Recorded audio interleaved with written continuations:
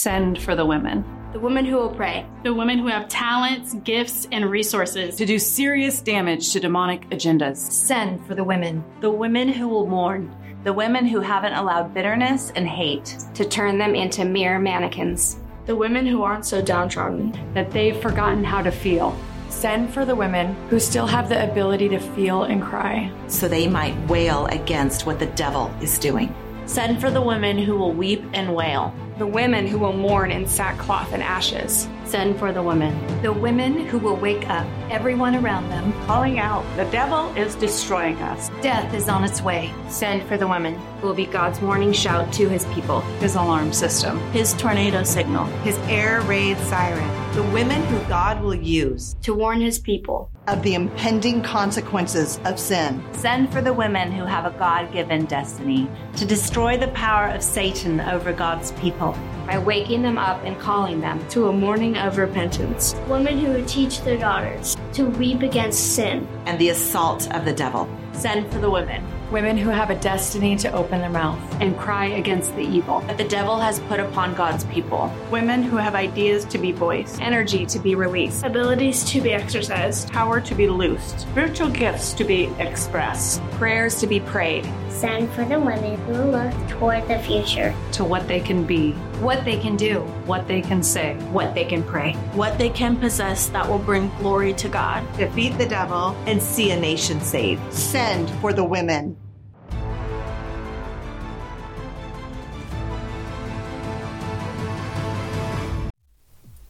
Well, hey, welcome to the Busy Believer podcast. I'm your host, Monica, and I have a question for you. Do you often find that you talk to yourself a lot throughout the day in any of the circumstances that we deal with day to day? Well, I found out some interesting facts, and we're going to discuss it here today on The Busy Believer. So join us as we dig right into this. So welcome to the show.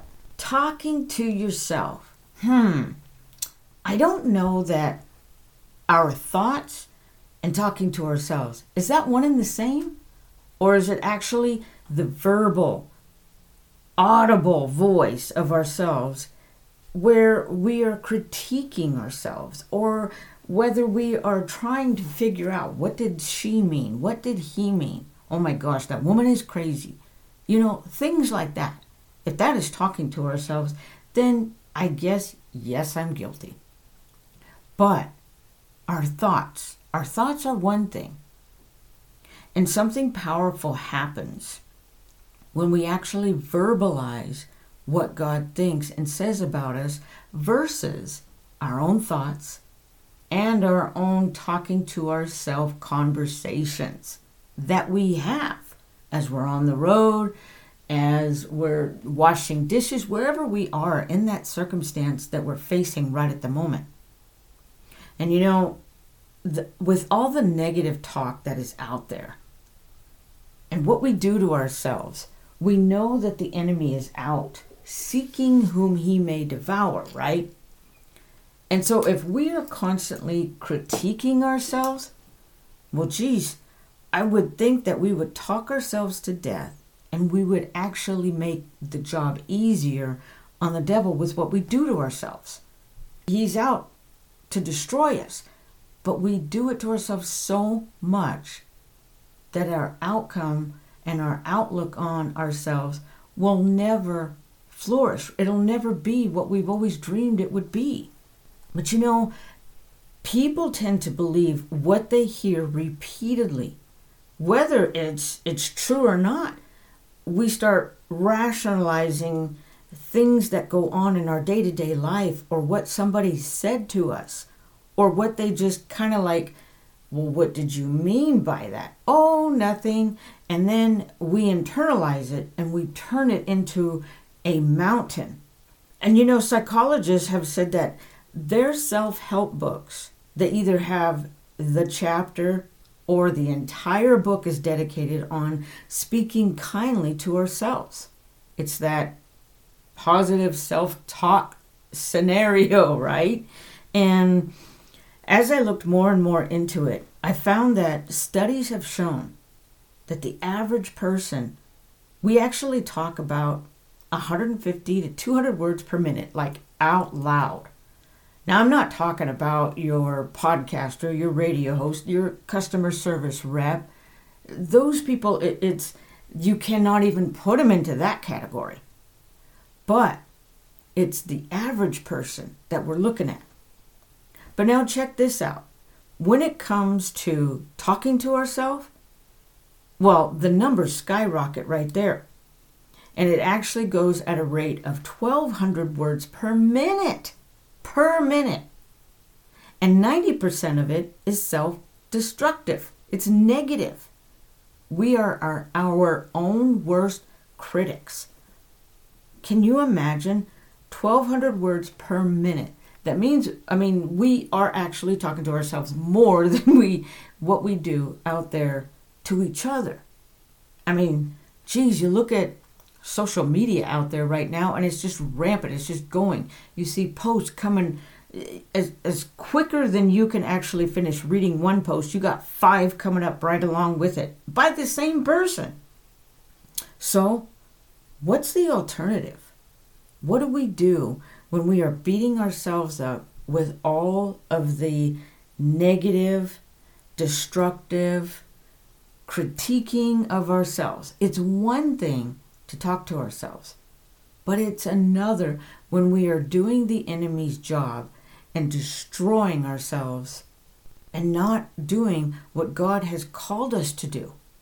And you're like, well, wait a minute, Monica, what do you mean called us to do? God called us to tell the world about Jesus, right? That's the number one mission, yes. But what I'm saying is, throughout Scripture, God has put in there things where it says that we are to sing a new song. We are to think about things that are pure. Think about things that are lovely. Think about things that are of good report. And as I dug and found Scripture from Genesis all the way through Revelations, there wasn't a time where God says, you really ought to take a moment and tear down yourself because you really aren't worth anything but just the dust of the earth. Nowhere in Scripture does God say that. It is always a better view of us. The one that created us has a better view of us than we actually have on ourselves. So what do?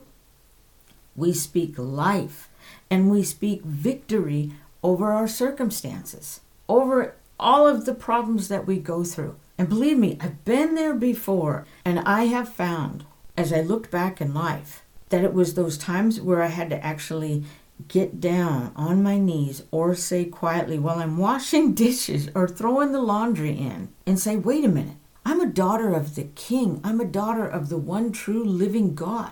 I don't walk towards victory. I walk in victory. And God says, no weapon formed against me shall prosper.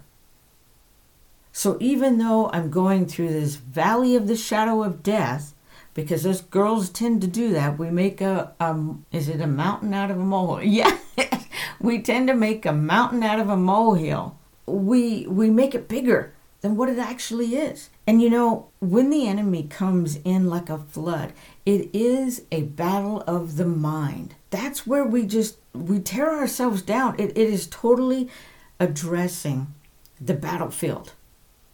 So how do we win when we are speaking that much to ourselves? I found a title to it. It's called Words of Warfare. That's what I'm talking about when we start quoting Scripture to ourselves. That's where the words of warfare come in. Do you ever see that picture that is all over Pinterest? And it usually has somebody, whether it's a woman or a guy, dressed in armor. And it says, the devil whispered in my ear, you're not strong enough to withstand the storm. And what does the bottom subtitle say?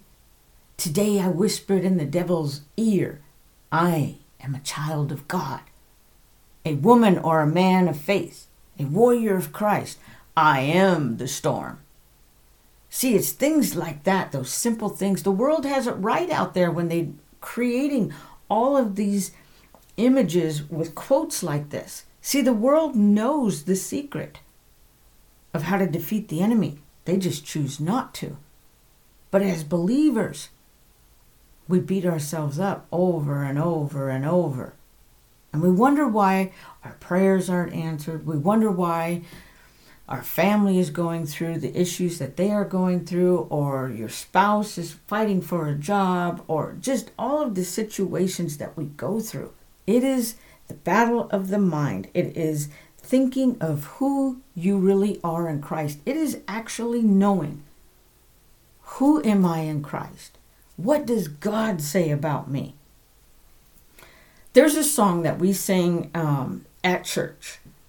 And as I was listening to this song, just each time we sang it, I started listening and I was like, wow, this is really a true faith song. I mean, it builds you up. It makes you look at the situation that you are in a totally different perspective. The song's called Take You at Your Word, and it is sung by Cody Carnes, and I'll put it in the description below. Whatever music app that you're using out there in today's world, I would encourage you, go look up Cody Carnes and this song, Take You at Your Word. It speaks life into you, into your circumstance. It gets you to change your perspective, to reminisce on the things that God has brought you from. When we look back, that's why we remember our sins, our past, because God knew that we were going to slip into these times. So we had to remember, oh, I remember, Lord, when you helped me out of that situation, or when you helped my kids get out of this or get into this, when you brought my kids back, my prodigal kids back to you. I remember when you saved me from the depths of despair. And it's really one of those types where we can reminisce and think about all that and then come back and go, I remember what you have done. And because your promises never fail, I'm going to stand on your word. I'm going to take you at your word.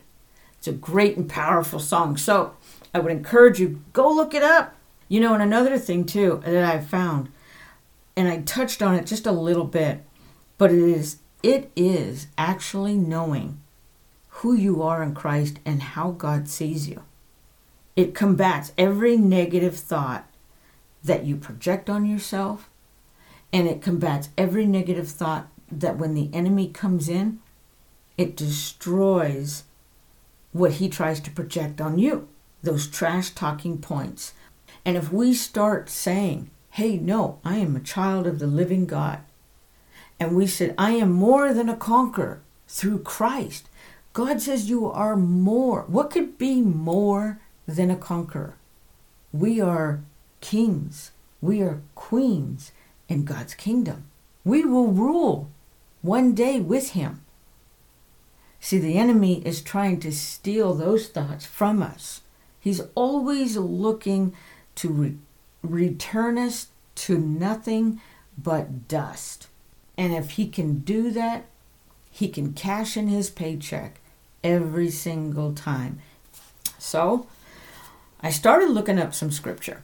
It's interesting to note there was not one thing I could not find that became my favorite. Each time I found a scripture, I was like, whoa, this is good. I'll write this one down. And then I would go over and go, wow, this one's good. Write this one down. Okay, Monica, I've got 10 verses. Now, which of these are the top 3 or top 5 to just share with you today? And I actually could not narrow it down. So I will just randomly pick, all right? Because I know you guys are trying to, it's called the busy believer for a reason, right? You guys are busy. You're on your way to get to whatever it is you are trying to do. Is Psalms 139, 13 to 16, about how he formed us in our mother's womb. And like I tell my people over on Patreon, as I'm getting to this scripture, hey, if you would like to join me on Patreon, for some writing that I'm doing. I'm in the works of putting out a book. And so Psalms 139, 13 to 16. And I'm sure a lot of you know this.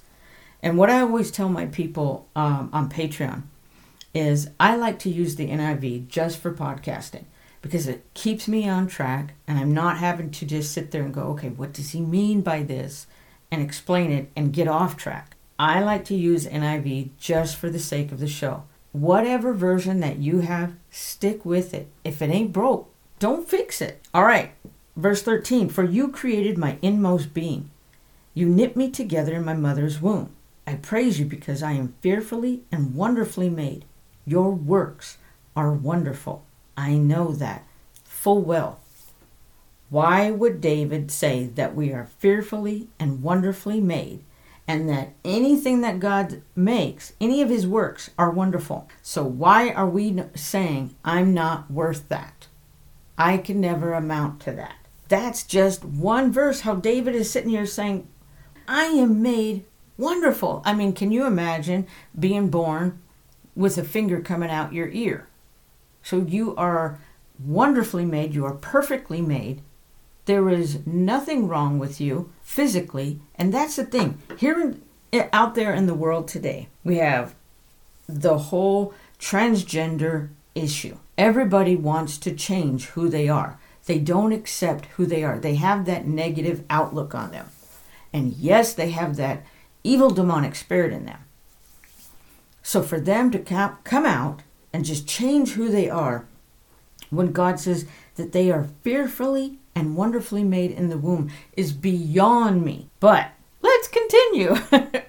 All right, Psalms 17. Psalm 17, I was just like, wow, Lord, you really said this about me? And it is just amazing what the Lord says. Verse 8. Keep me as the apple of your eye. Hide me in the shadow of your wings from the wicked who are out to destroy me, from my mortal enemies who surround me. God looks at us as the apple of his eye. You know, usually that would show favoritism. That's how we would look at it to this day.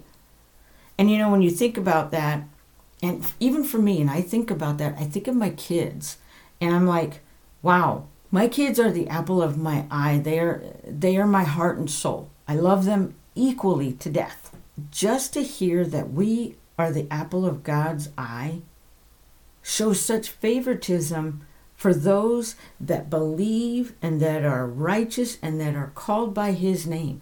There's the favoritism from those that say no to the Lord, that have that reprobate mind. He hates the sin. He loves the sinner, yes. But those that choose the Lord, we are the apple of his eye. I mean, that right there was just like, wow, Lord, you really do see me as somebody special.